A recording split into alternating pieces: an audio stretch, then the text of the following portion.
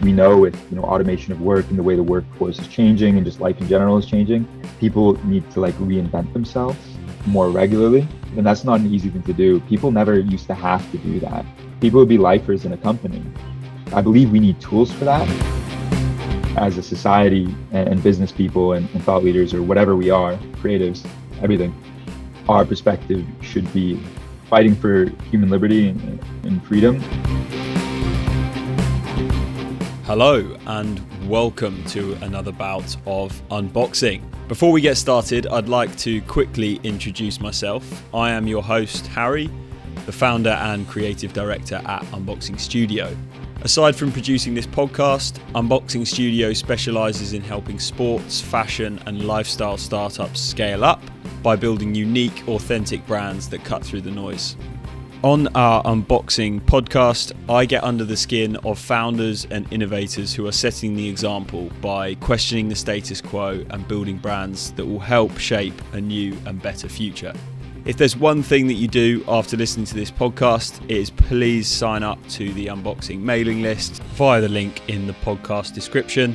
It is totally free and you will receive every new episode direct to your inbox, free live workshops with podcast guests, access to Unboxing Uncensored, the secret bonus round from the podcast, and I'll make sure that I do not spam you at any time. But without any further ado, let's get on with the show.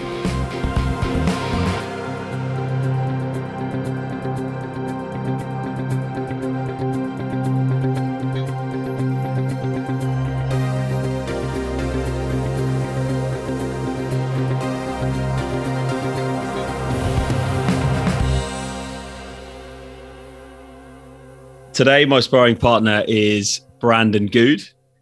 Brandon is the founder of Houston, a new app that is initially based in Canada, which is where Brandon's from, that guides and introduces people to psychedelic microdosing for health and wellness purposes. Living in Toronto, in Canada, where there are new laws around psychedelic usage for clinical and therapeutic purposes, Brandon's recent background is in the clinical research and application of these substances beyond sort of the other uses that we also know them for, which I'm sure we'll go into. Yeah. So just today, really looking forward to learning a little bit more about what psychedelics are and how you can use them for therapeutic and clinical purposes. And Brandon's experience with them, and also how they can actually be used to improve mental well-being and also things like creativity and concentration. So Brandon, it's great to have you in the ring. So a connection goes a long way before unboxing, really, doesn't it? Yeah. No, it's good to be in the ring. I've kept track of the ring since its inception and been waiting for my time to put on the gloves. Exactly. It's been nice to follow, and it's been nice to reconnect. That time's finally come. Yeah, it was nice to hear from you again, because obviously we met really briefly at university, and you were quite an elusive, mysterious character who I think you just came for 1 year, and I was obviously there for 3 years. And you were based in a slightly different campus, I think. Yeah, I lived in Durham, but I studied at I forget where exactly it was, but it was like the medicine campus. That's right. Yeah. Stockton, was it? Stockton. Exactly. Yeah. Exactly. Yeah. So we didn't really, it was just, I will admit, it was at the fashion show where we crossed paths, which is just a guilty thing we've got to get off our chest quickly. It was good fun. It was good fun. It was good fun. It was a nice addition to my year in England.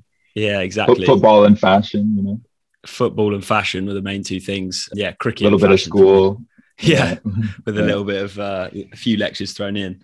We met really briefly there, and I wouldn't say we got to know each other very well, but then sort of quite recently after starting unboxing, I remember getting a message from you. You'd obviously seen some of the content, and it kind of aligned with where you were at as well. And I think we then had a really good conversation after that about what you were doing, and we then sort of found a new friendship that we never really had when we were back at uni. So that was really cool. Yeah, absolutely. I guess it's part of COVID forcing us inside and to connect in new ways, right? I thought it was really Yeah. cool to see you voicing some like honest opinions and interests. I think it was just on Facebook or something like that. And I thought, Yeah. I would like to like reciprocate. Like I respect that, and I would like to like reciprocate my interest in that and give you a little shout out for transparency and like vulnerability in a way to sharing your opinions Yeah. online. Appreciate that. I think, yeah, as we both know, I don't know how kind of wrapped up in the Durham culture that you got, or the sort of Russell Group University culture, but I think one of the big parts of this podcast is obviously it resonates more with people who've gone to those kind of universities where expectations on your career are very high, and there's quite a lot of pressure, it seems, to financially be, smashing it quite early on. And I think pressure to, or at least this is only my experience, but pressure to the extent of it's hard to sort of speak out against the path that you're on if you don't actually like it and it's not right for you, because there's sort of this unquestioning, like, get into your job, it'll be good, work hard. Like we've sort of been programmed so much to just be sort of working hard and not complaining for so long that actually just taking that moment to question and go, maybe I'm not really sure about the path that I'm on, maybe I want to do something else, is actually a very vulnerable thing to do. It certainly felt very vulnerable for me to do it when I started on social media. So no, I really appreciate someone sort of returning the favor, if you like. Yeah, for sure. I've seen it like in the university sense and then also the football sense, right? Like you get on a certain track when you're younger and you start comparing yourself to other people. And sometimes you don't even like question, you don't take a step back to question, is that the track you want to be on? And then you can get seduced by, kind of like short-term, like attractive measures of success that are defined on that track and kind of perpetuate that track.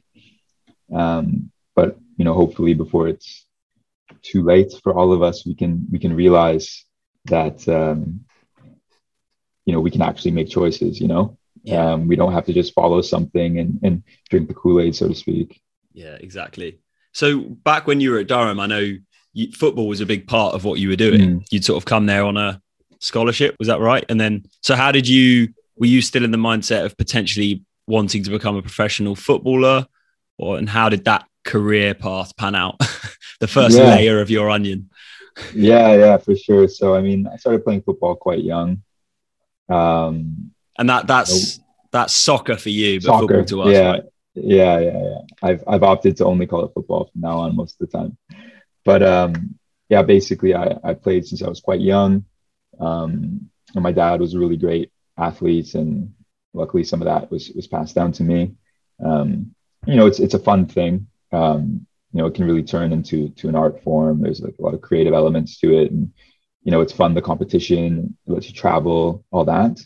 And you get a lot of let's say recognition for becoming that successful athlete, and traveling places, moving places, getting paid for it. But I guess deep down, historically, since I was a kid, I was always more like intellectually curious, particularly around like the sciences, the world, psychology, anthropology. My first year of university was when I really got like formally turned on to philosophy. So those were always like my very core interests. Football allowed me to do a lot, for sure, but there was just a time where I decided, I would like to dedicate more of my time and more of my energy to these other interests that I find more like fundamental to who I am. So was that around the year you had in Durham where you figured that out, and football was more just becoming a vocation and something you were good at just on the side? Yeah, for sure. And I started to look more for other opportunities to kind of expand my experience and expertise in things I was curious about, like the scientific realm, philosophical realm, also in business as well. I did some things like informally through high school and earlier on. So I wanted to really just learn something new and properly dedicate time towards that. I love how in our conversations we like really dissect when you spoke there about football and how it's an art form and there's lots of like creativity in it.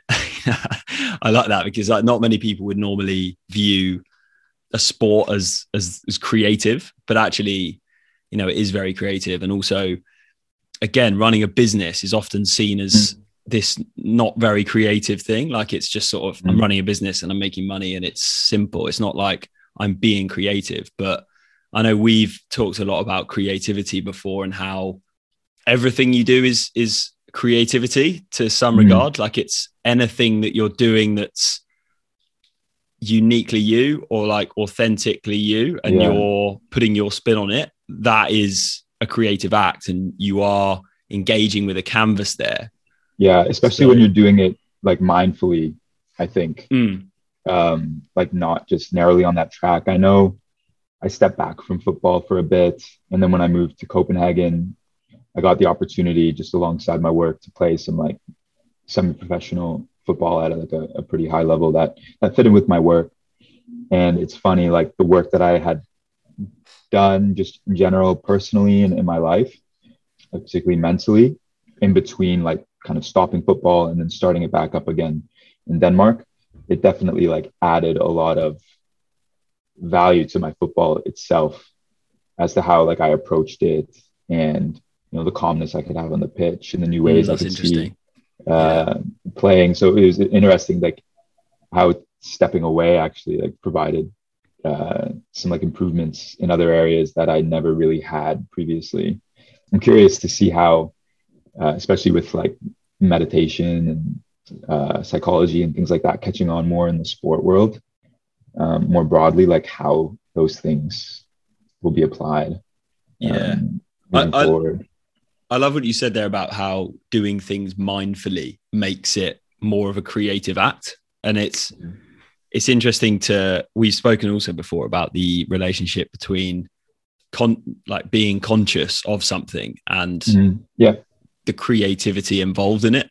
Like the more you can be aware that you are like of what's going on and what you're doing, the more like creative you can be in the process of doing that. So I'm trying to think of like an example in football because it's an interesting one because football actually is a lot of great athletes actually kind of do things really well subconsciously. They're just sort of programmed to be really good at what they do. I sort of think of, you know, Tiger Woods playing golf and how much of that is sort of subconscious creativity and fully like conscious creativity of, and I think it's sort of a bit of a combination. It's like when you have a level of skill that's so good that you can kind of rely on without thinking, it then allows you to then be conscious of more finer details and bring out even like more supreme levels of creativity, like maybe with Lionel Messi as well. Yeah, exactly. Because you don't have to think about the fundamentals anymore. I think it's similar to like friends I have who have played piano or guitar for a long time, and then they've mastered those fundamentals. So now they can just riff. They can just riff, right? It's kind of like jazz style. And you know, my new football as of like, it's been a year and a half about now. Like I've always loved film, so I started getting into like acting as a creative exercise, and I've applied a lot of what I learned from football there. It's like master the fundamentals, and then you can start playing around with it. And I found in football, like especially just, you know, my own experience, and then observing certain teammates who are more relaxed or more anxious. You know, if we're losing, for example, I mean, you always play better when you're not dwelling on the last mistake you made, and you're not worried about like the next thing you're gonna do. You're just in that moment. And I remember there's an analogy I always bring up or a story. I remember one of my teammates in university, he would get a little bit anxious, especially when we're losing.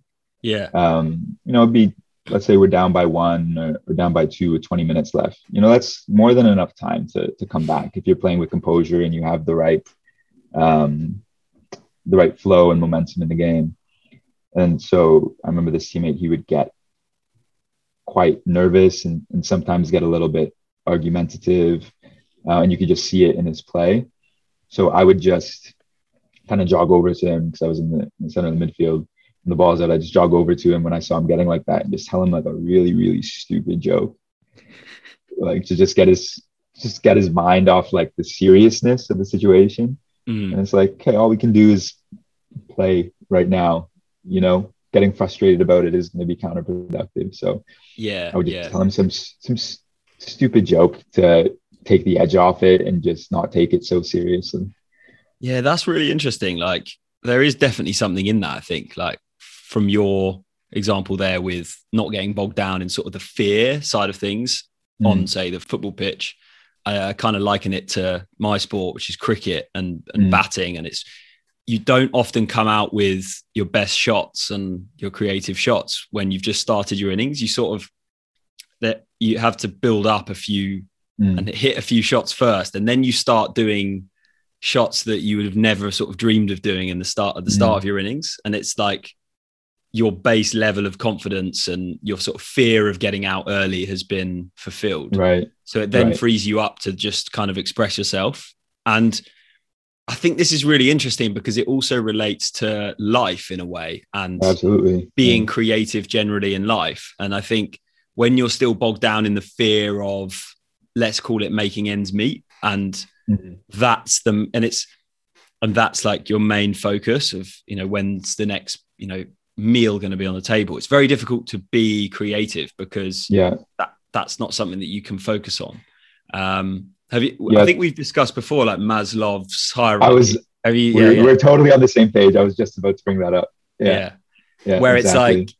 It's being creative and expressing yourself and sort of going to new heights of performance. You have to see it as like building blocks, like a pyramid building blocks of like, you know, they talk about the All Blacks having the best fundamentals, like the best basics, which then allows them to be incredibly creative. And it's a universal thing that I think. Yeah, no, absolutely. And I think that's something that's interested me for a long time, particularly, you know, when I went to university and started studying, you know, philosophy on the side of science, because it's kind of a modern problem, which I know we wanted to get into, and, you know, I'm sure we'll discuss, like, as we become more prosperous, and, you know, it happens at societal levels, and then it happens at individual levels as well, where, you know, we achieve a certain level of success that was like our defining purpose. Right? And then we've achieved that security, those accolades, whatever. I know a big one for a lot of people, especially on the Instagram age, is like being well-traveled and stuff like that, right? And then when you do all those things, then you're like, oh, what now? Like, you know, like what next? And that becomes like, you know, that moves the midlife crisis into the quarter life crisis phase. And they're getting earlier and earlier. Exactly. Soon it's going to be 10-year-olds. And so that's what that's what really interested me about like different realms of philosophy, particularly like existential work. And then when I found psychedelics, when I really like learned about psychedelics like 3 years ago, that fit like really nicely into this nexus of science and art and philosophy and religion and sociology that I've been really fascinated by. And I found that it provided like a new lens to look at those questions through.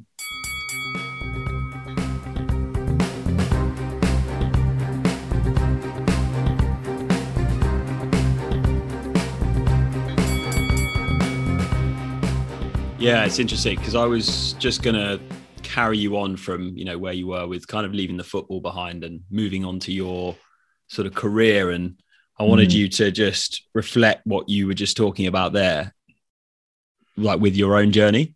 And I also know that we've spoken before about how there's one thing like studying philosophy and sort of reading philosophy books so that you can pass an exam. And there's another, like, for me, what is real philosophy is actually sort of going through it yourself and like trying to apply that philosophy to your own life. I mean, I know I studied philosophy and ethics at school, and it was just kind of facts that I was reading, although I was kind of interested in it. But I think what makes it really interesting is when you can actually apply it to your own experiences and it starts to make more like experiential sense. Yeah. So talk to me a little bit about the next phase of your journey and sort of, coming into a career and then finding your purpose when that sort of became futile.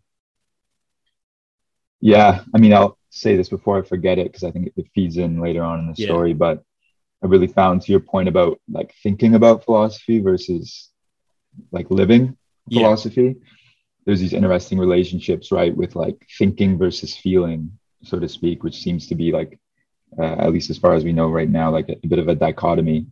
And I know psychedelics and acting actually are two things that really helped me better like apply philosophy and live philosophy in a more like living based sense and in a feeling based sense. That's why I'm really glad that I found acting, because it's almost like I did some creative things in the past, like was decent at, artwork, and I played saxophone for a few years and was kind of musically inclined, but acting was the first thing that really applied, my decade plus long interest in philosophy and psychology. It was kind of like a new door when I decided, not to commit to football and to move into the business world. I wanted to try out living in Scandinavia. And so I knew of this company, Novo Nordisk, which is a Danish pharmaceutical company. Yeah, so I joined them. I moved to Copenhagen, which is really interesting to actually like live in that type of society. Yeah, I just learned a lot about the way big business works, what's good about it, what's not, what I like about it, what I don't. Yeah, it just became kind of boring for me. It just didn't really fit my personality in terms of how constrictive it was. And, things are, this is, you read this in every single book about innovation and why big companies can't innovate. But it's just, things are done the way they're done because they were done that way. Right. And that's really kind of against everything I stand for. I think a lot of real passionate innovators struggle with big business, just unless the company has an amazing policy on innovation. It just doesn't fit well with their psyche. There just comes a time and certain people don't fit certain places. And I just realized that. And luckily, just about probably like 6 months, a little longer. But before I left the company, about a year before I left the company, I discovered psychedelics while just very stereotypical, Danish style, riding my bike to work, listening to a podcast, Tim Ferriss with Dr. Gabor Mate, who's a psychiatrist based out of Vancouver. And they were talking about the relationship between trauma and addiction. But what was really, really interesting is like they weren't using this traditionally viewed term of addiction, like, crack or heroin or meth or whatever, right? Just like all things that fill a void, essentially, whether that's dating or shopping or food or junk television. And at the time at Novo Nordisk, I was working on like new commercialization strategies for obesity products. And that was like a new product line that was coming out. And it just kind of clicked in my head. And no one was talking about, in a pharma company that's very, biomedical, there's so much discussion about obesity, but no one ever mentioned the mental health aspects of obesity.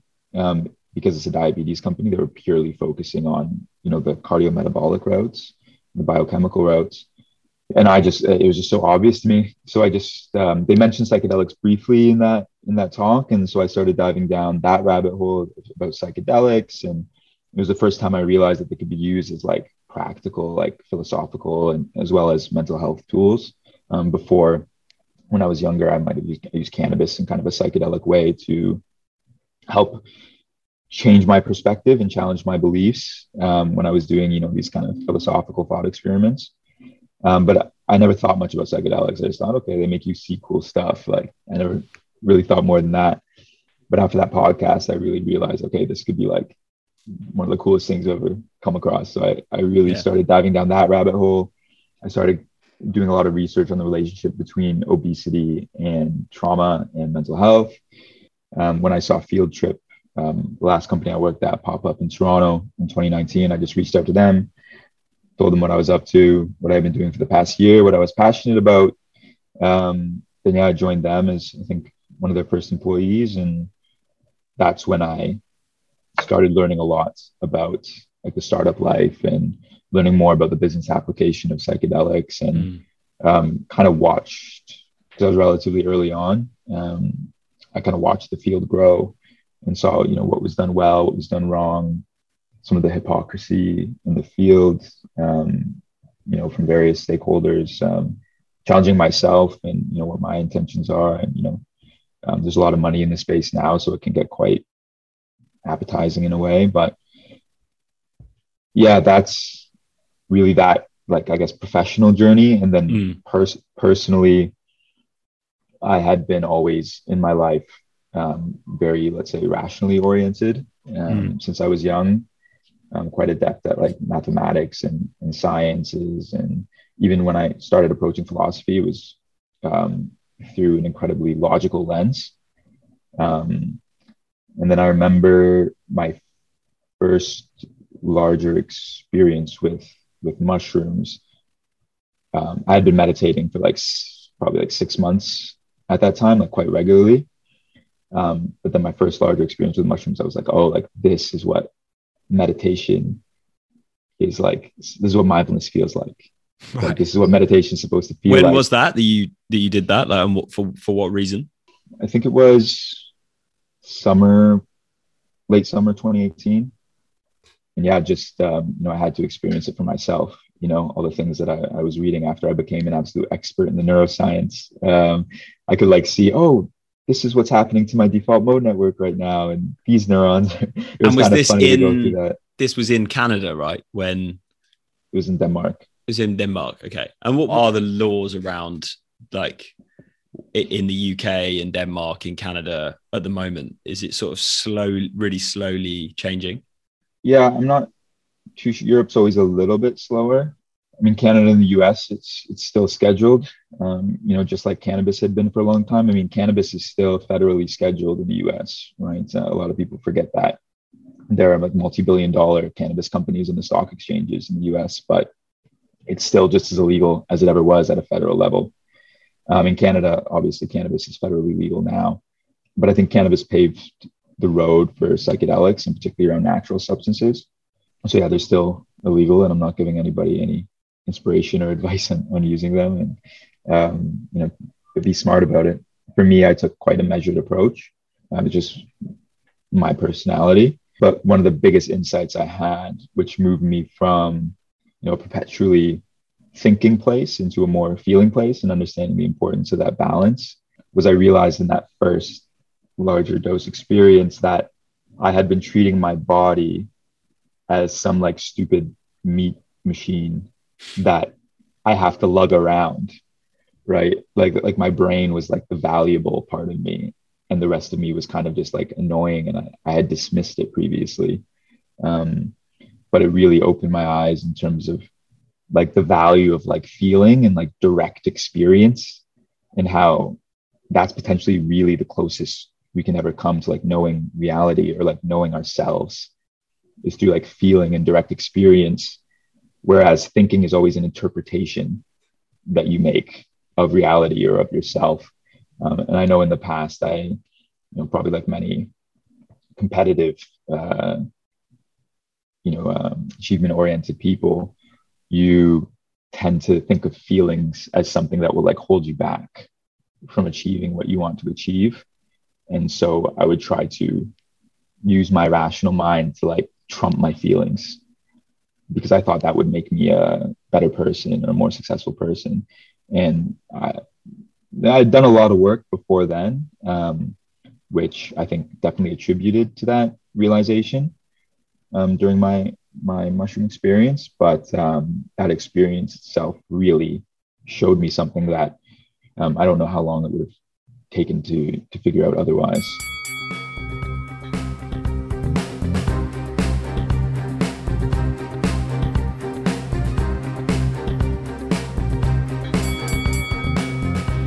There was loads of things that I wanted to ask you basically there with what you were talking about with the journey. Please pick one. I mean, we can sort of go on in the last part to psychedelics and, you know, how they can change people and what they can be used for and all that kind of thing. I wanted to quickly ask you about like how, like in your experience in pharmaceutical companies, like big pharma companies, like how they operate. And obviously the profit motive is probably one of the big motives, right? For a lot of these companies. And I guess when you put that on an axis against how healthy can we make the population, which is, you know, ultimately what their missions should be, there can often be a massive clash between, you know, those two motives, because what is going to make the most money isn't necessarily what's going to, you know, make people fully healthy and not need then medication. So it's a huge topic, this, but I just wanted to like very briefly get your kind of inside track on how big pharmaceutical companies do deal with that issue. And in your experience, like, are they looking at it from a preventative, like, let's keep the population as healthy as possible? Because this is quite a passionate topic of mine, and I don't feel like us as a culture do that enough. It's more like preventative band-aids, short-term measures, rather than like taking a long-term, like, well-being mental approach. Yeah. I mean, I definitely don't have the definitive answers, but I do have, right, the experience in the background, and I've thought about it a lot. So I can say some things that are, I guess, potentially useful or, you know, thought-provoking. So I guess at the end of the day, they're like a company like any other, in a way, right? If we apply healthcare and well-being in this, let's say, capitalistic kind of context, which doesn't make it inherently bad, you know. I'm somebody who likes to see various sides and try to understand that there's good and bad in various sides, and that balance is very important.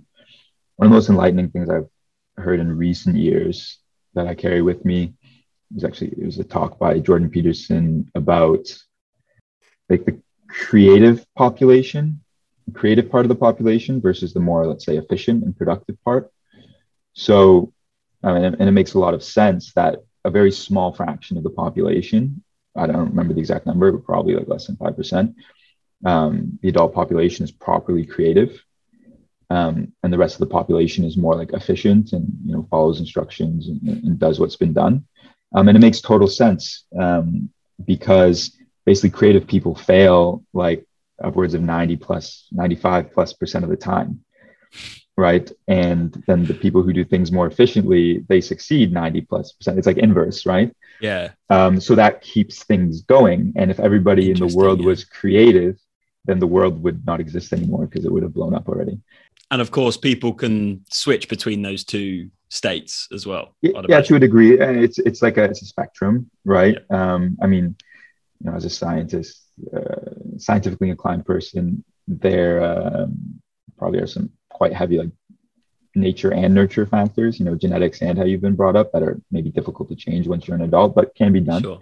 And if all the population was super efficient, then we would have also died out, right? There has to be like a nice ratio. The best, my favorite analogy for this is there's some type of like, I don't know, nematode, like a worm that lives in the water. I know you study biology, and it switches based on the environment from asexual to sexual reproduction. And you can think of asexual reproduction, which is basically cloning. So every single lineage has the same genes. So asexual reproduction is like the efficient people, and sexual reproduction is like creativity, because you're adding randomness and chance by doing sexual reproduction and mixing the gene pool more. And so when the environment is favorable for these worms, they'll just, you know, be super efficient just in doing asexual reproduction, just get their numbers up, just increase. It's a super efficient process as well, because they just clone themselves. But then when the environment's not favorable, they'll switch into a sexual reproduction mode, because they need creativity. Essentially, they need randomness, they need chance.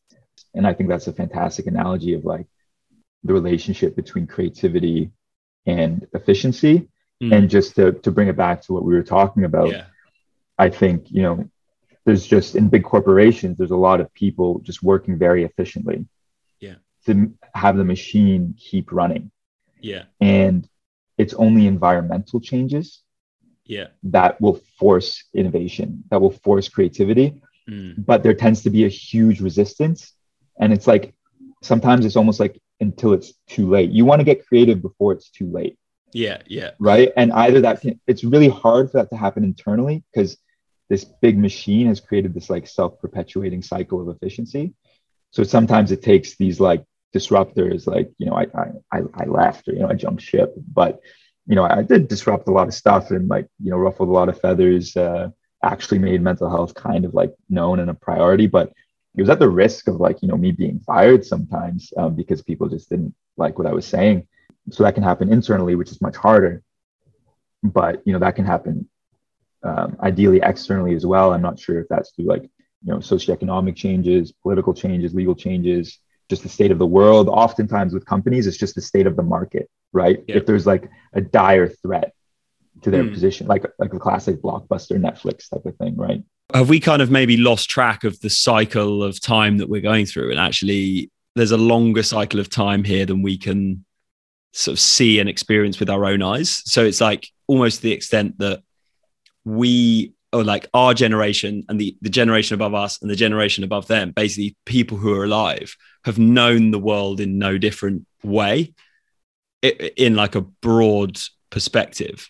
And you hear a lot of people saying, like recently with COVID, how this has like changed normal for us, but actually things are changing constantly, and maybe like the way that we've been doing things for the last 100 years isn't optimal, and now it needs to go through like a massive cycle of change, which is what we're kind of seeing potentially now.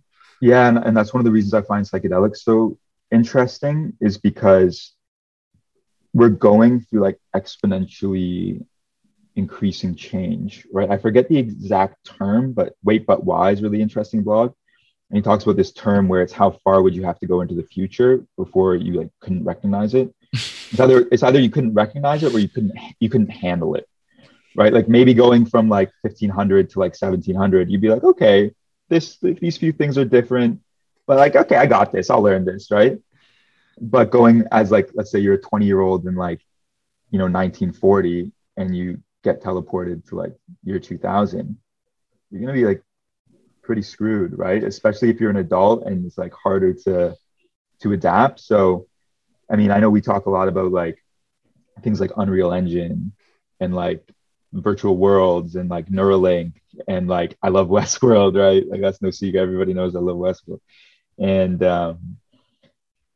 yeah, like these changes are so drastic, and it really intrigues me, like how are we going to cope with these things? And I imagine potentially a lot of the mental health issues perhaps relate to being unable to keep up with change.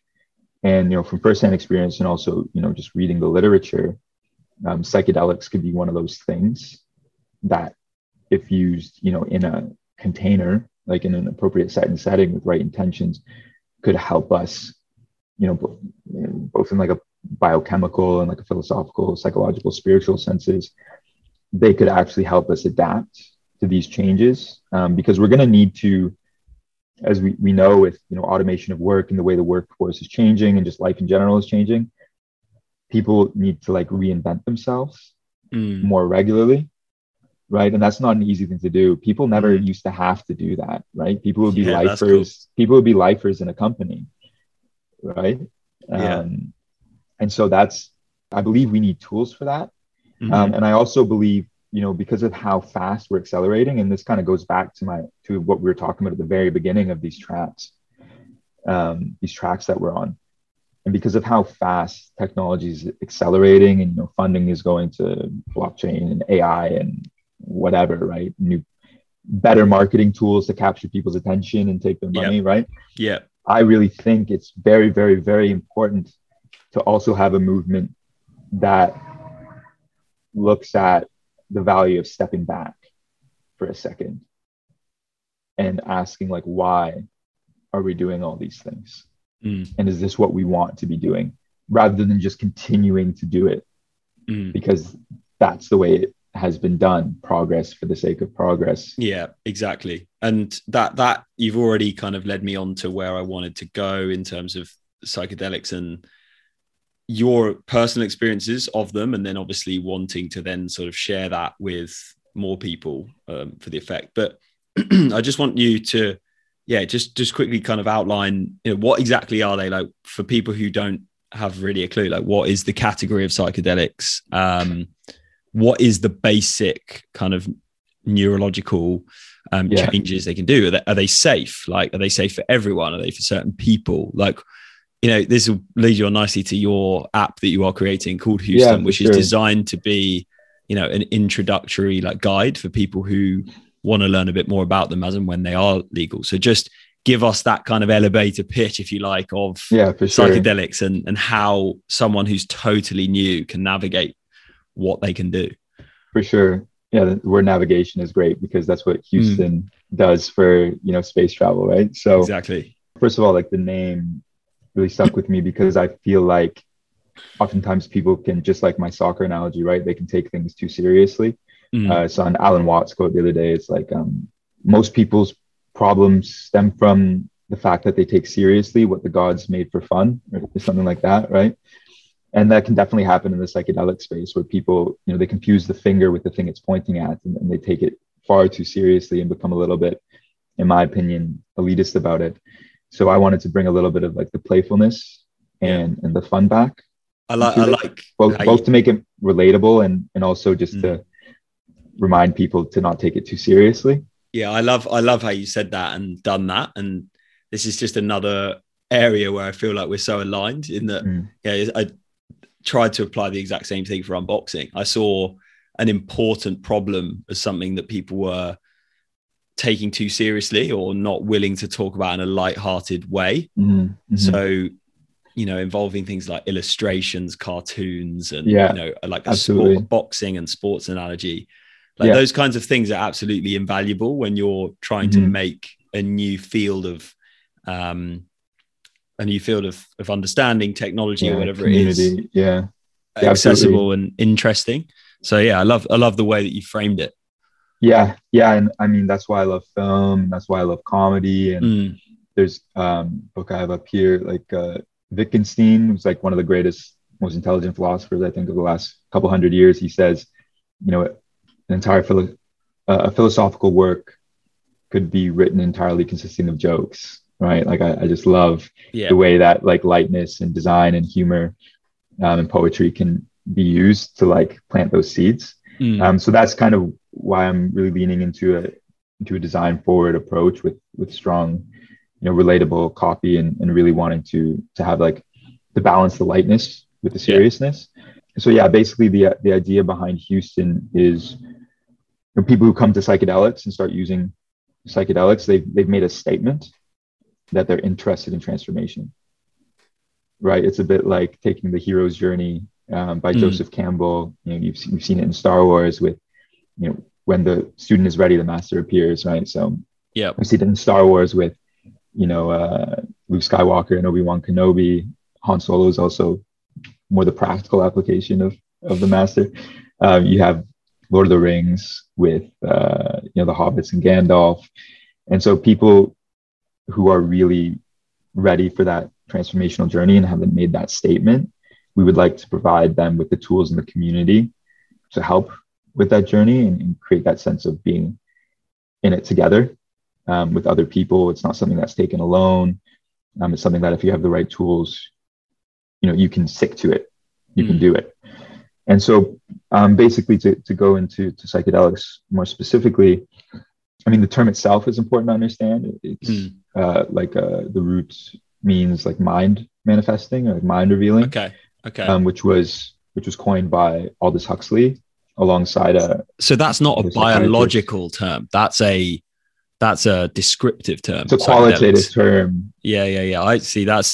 Which is really interesting, right? That's why it's really important to start with that, because then you realize like, oh, so it's not something that hits this receptor specifically. Like it's not like insulin. Like insulin hits this receptor, right? Like it's not like that.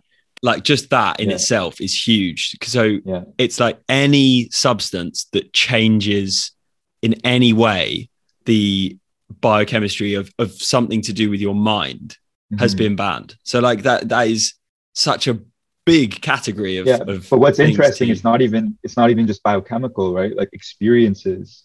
Exactly. Like anything experiential, right, has been untapped, unexplored. So all we've been dealing with is non, mind altering substances.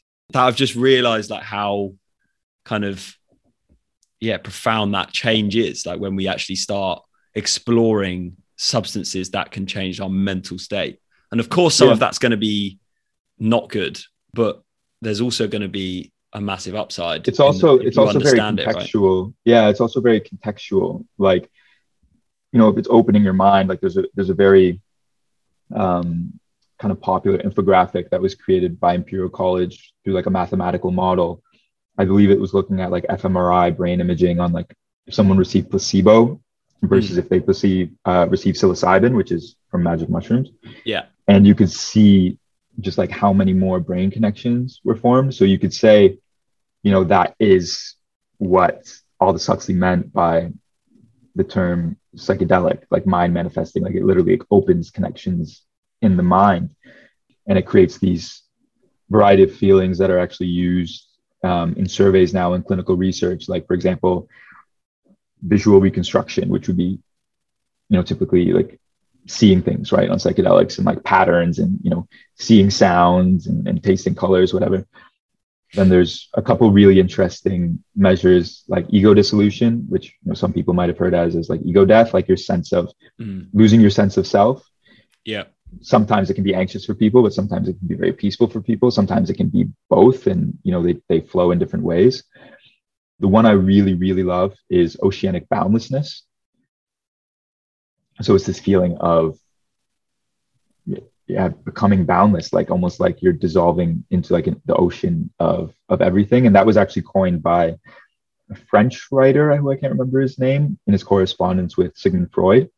So that was used a little bit before psychedelics were first studied. But essentially, if we're talking about a psychedelic as something that's mind manifesting or mind revealing, to get more simple, people use the term classical psychedelics for typically things that have hit the serotonin 2A receptor, which would be, they hit a lot of other receptors too, but primarily this is responsible for the psychedelic experience.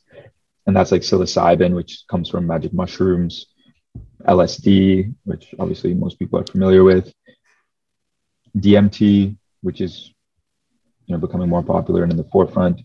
There's one called 5-MeO DMT that comes from the Sonoran Desert toad. Just to be clear, there's these radically different substances that you find in completely different places, but they all work on the same receptor. Yeah, and there's different like kind of reliably different qualitative aspects of the experiences, but in a lot of the measures that I mentioned, like ego dissolution, oceanic boundlessness, things like that, they overlap quite significantly there. And cannabis, is that in the same category? Doesn't activate the same receptors, but that's to the point of like set and setting as well. Like I've had like ego dissolution experiences with cannabis, particularly if you combine it with like a thought experiment or like music or meditation. So they call those classical psychedelics because they're the ones that really like reliably produce those experiences. I'll take this with a grain of salt. I might be misconstruing some things. And by the way, this is not medical advice or advice to use any of these things. But probably disclaimer that. Yeah, disclaimer that. But basically, those substances like LSD, psilocybin, DMT, those are like traditional psychedelics, but then classical psychedelics. Yeah. And there are other ones that people would be familiar with, some more than others, but like salvia is one example, and that's like an opiate receptor. But that also makes people trip in like a psychedelic way. It's different feeling than the other psychedelics, but that could be called a psychedelic. Mescaline, which comes from cactus.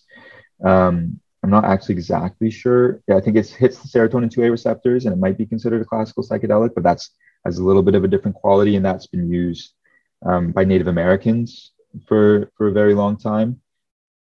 Historically, apparently, it has a lot to do with physical ailments, like that's how they would treat and then ayahuasca, which contains DMT as the main active ingredient, but then other substances like harmine and harmaline.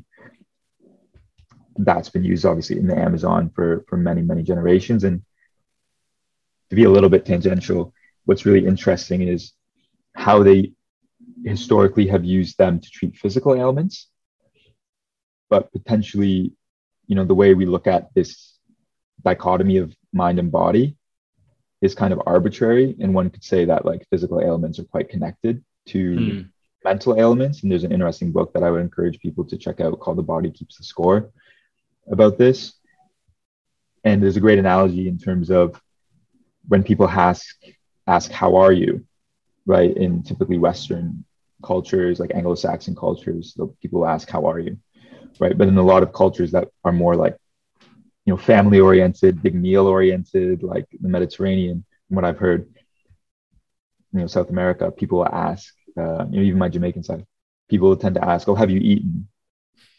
That's their way of asking, how are you? Because they connect like the physiological well-being so much more with the mental well-being, and not as like two separate entities that exist independently. And that's something I've been learning a lot over the last few years, especially with the experience I told you that I had with mushrooms. This is seriously fascinating, and you're a very difficult person to podcast with, because there's so many different tangents and angles that I want to go down and explore, and it's kind of a shame almost to want to limit it to an hour. Maybe we could do another one sometime, but 100%, and I'm sure we will. But to just round off the main podcast, and I do want to go into like the bonus round and discuss some other things with you there that maybe will lead on from what we've been discussing. But just to sort of round off the main part of the podcast, leading on from that is just so someone who might be, thinking, okay, like myself, I've never taken any psychedelic and not sure if I will, but I'd be, potentially open to doing it in the right setting. And if I, the logical mind is engaged enough, I might do it. So like, how will Houston sort of help someone like me? Like, would you say, try it all and we'll sort of figure out what's best for you? Or like, it's almost like there's this menu. Do they have different benefits for, like, do I take a bit of psilocybin for concentration or something else or how does it actually work? Like, because it can be quite confusing for someone who's new to that space. Do they is there an entry level one that should be start off? Is it not for everyone? Because you also hear like these kind of things being taken in the wrong settings, and it's definitely not like a silver bullet that anyone should be taking. What would your advice be to someone who is like me and potentially looking to put their foot in the water? Yeah, I mean, so to just set the context for everybody, Houston is starting and dealing with microdosing. Yeah. And microdosing is basically the use of subperceptual doses of psychedelic substances. So you're not tripping, so to speak, but people tend to report that they might experience increased focus or increased presence or increased empathy or elevated mood. And from the research, people tend to do that, when they feel like it or on a routine schedule that is anywhere from like 2 to 5 times per week, because there tends to be you don't want to build tolerance. So you have to give your receptors some breaks. So you won't do it every single day. So we've decided to start with that because we see it as a way people are integrating psychedelics into their more regular lives. And for somebody doing a bigger trip, I would never really advise that they do it with an app, right? I would recommend with like a friend or a loved one, or, there's various clinics using ketamine actually, which I know has a funny history in the UK. So it's a little bit different, but in North America, there are a lot of clinics popping up using ketamine in a psychedelic way, basically because other psychedelics aren't approved / legal yet. So that's why we decided to start with microdosing. And essentially, because it's not legal, we're not recommending that people do it at all. We really just know that people are going to do it. People have been doing it. People are turning to it more and more, as an alternative to a lot they're just, a way to improve their life, but also many people as an alternative to pharmaceutical substances for things like anxiety, depression, ADHD, that really have, like, honestly, quite poor evidence. And, no one really denies that. Rather limited benefits have been for most people, rather limited benefits. For some people, it's life-saving, but it's been very much over prescribed, and a lot of people are suffering because of the overprescription of things like antidepressants. So people are looking for alternatives. So basically, we'll never recommend, the use of an illegal substance, but essentially it's this public health principle called harm reduction, where if you're going to use these substances, then you should, track what you're using, how it's affecting you. You should lean on scientific research and thought leaders and the community to understand how it's influencing other people. And then that can, help give someone the autonomy to make their own decisions based off what they've learned, and then give them those tools to help them inform how those decisions are affecting them and whether they want to change them or not. And then also creating this sense of connection, because really, like I said, psychedelics are the finger pointing at something else. So in reality, it's not about psychedelics. It's about the reasons why people are coming to them, whether it's self-exploration, healing things like depression or anxiety, improving their relationships, finding a renewed sense of purpose, a deeper sense of meaning in their work or their life, enhancing concentration, improving creativity, things like that. So we'll be creating a nexus and a platform to provide those tools, and also bring together a lot of that scientific information and a lot of that, crowdsourced anecdotal information, which will help provide information on those exact questions, like what are some reports on different experiences of microdosing psilocybin mushrooms versus LSD, right? From the top of my head, mushrooms can be a little bit more of an embodying experience and create a little bit more empathy, where LSD, people tend to report a little bit more of like a cerebral focused experience, like kind of like a cleaner, less jittery Ritalin, so to speak. So you're actually at the frontier of figuring out what these things can be prescribed for still, Yeah. And that's, I guess maybe it's self-gratifying, but one of my favorite things to do is like to go against the grain and challenge things. So a lot of these first wave psychedelic companies have really focused on, traditional models like clinics and drug development. I'm very much of the impression that none of these things should be illegal. Like, I think it's absolutely ridiculous. Like, for example, mushrooms that kill you aren't illegal. Right. Which is ridiculous. Right. So if it was about health, right, wouldn't those things be illegal? So everybody knows it's not controversial or a conspiracy. Everybody knows that these things weren't made illegal because of public health. They were made illegal because it was a way to, various drugs were made illegal because it was a way to, crack down on anti-war protesters and, perpetuate, Jim Crow laws and racist laws, particularly against the Black community in the US. So, full stop, they were never illegal due to like safety reasons and medical reasons. A lot of people, including in the psychedelic space, particularly, those who come in more as investors and corporate people, they will say, oh, well, we're not ready for decriminalization and legalization, and these should be used responsibly, and we need to prove medical benefit first. And I'm like, okay, with that rationale, alcohol and tobacco should be illegal, right? So I'm of the impression that, from a sheer human liberty perspective, no one should be prevented or incarcerated or charged for having a mushroom, that literally grows on shit, right? Yeah. Like, that's completely ridiculous. And as a society and business people and thought leaders, or whatever we are, creatives, everything, our perspective should be fighting for human liberty and freedom.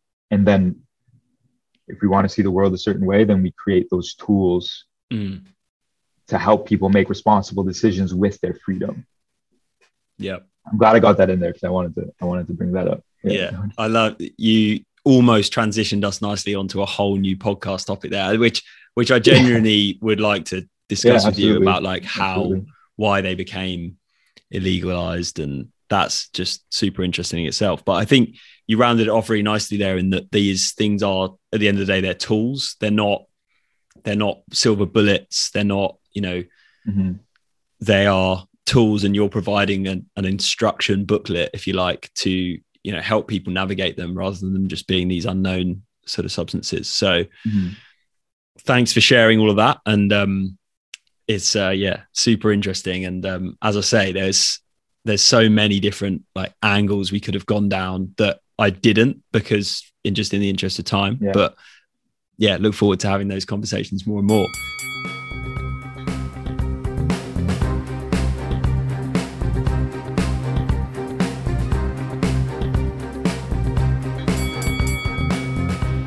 Brandon, I want to jump into what I call the final round and ask you a couple of questions, which I do with all my guests, and just ask you a series of questions just to kind of round off the bout. So the first question that I always start with is, and take this, wherever you want to, what is something that you believe that most people don't, or something that you don't believe that most people do?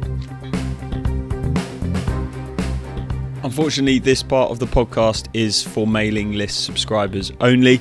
So this is a quick reminder to sign up to the unboxing mailing list for free via the link in the podcast description, so that you will receive every new episode direct to your inbox, free live workshops with podcast guests, and access to Unboxing Uncensored, this secret bonus round from the podcast. Anyway, let's get on with the final part of the show.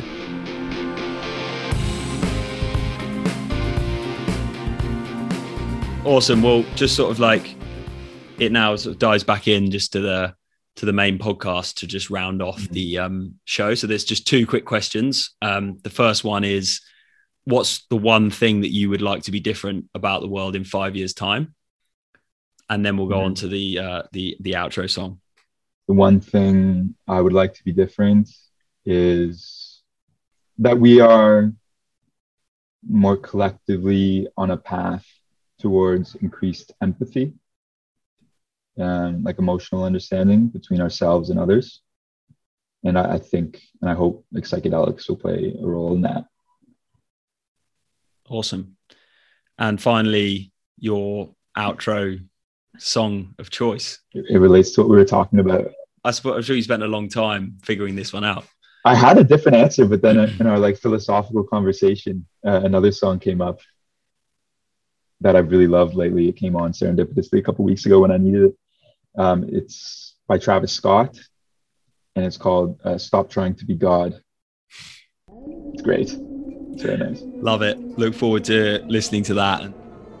It's amazing how often the lyrics from the songs like really are in alignment with what we've discussed in the podcast. Yeah. So I'm sure this one will be no different. But Brandon, thanks very much for your time in the ring. It's been a long and juicy one. And hopefully definitely speak soon again.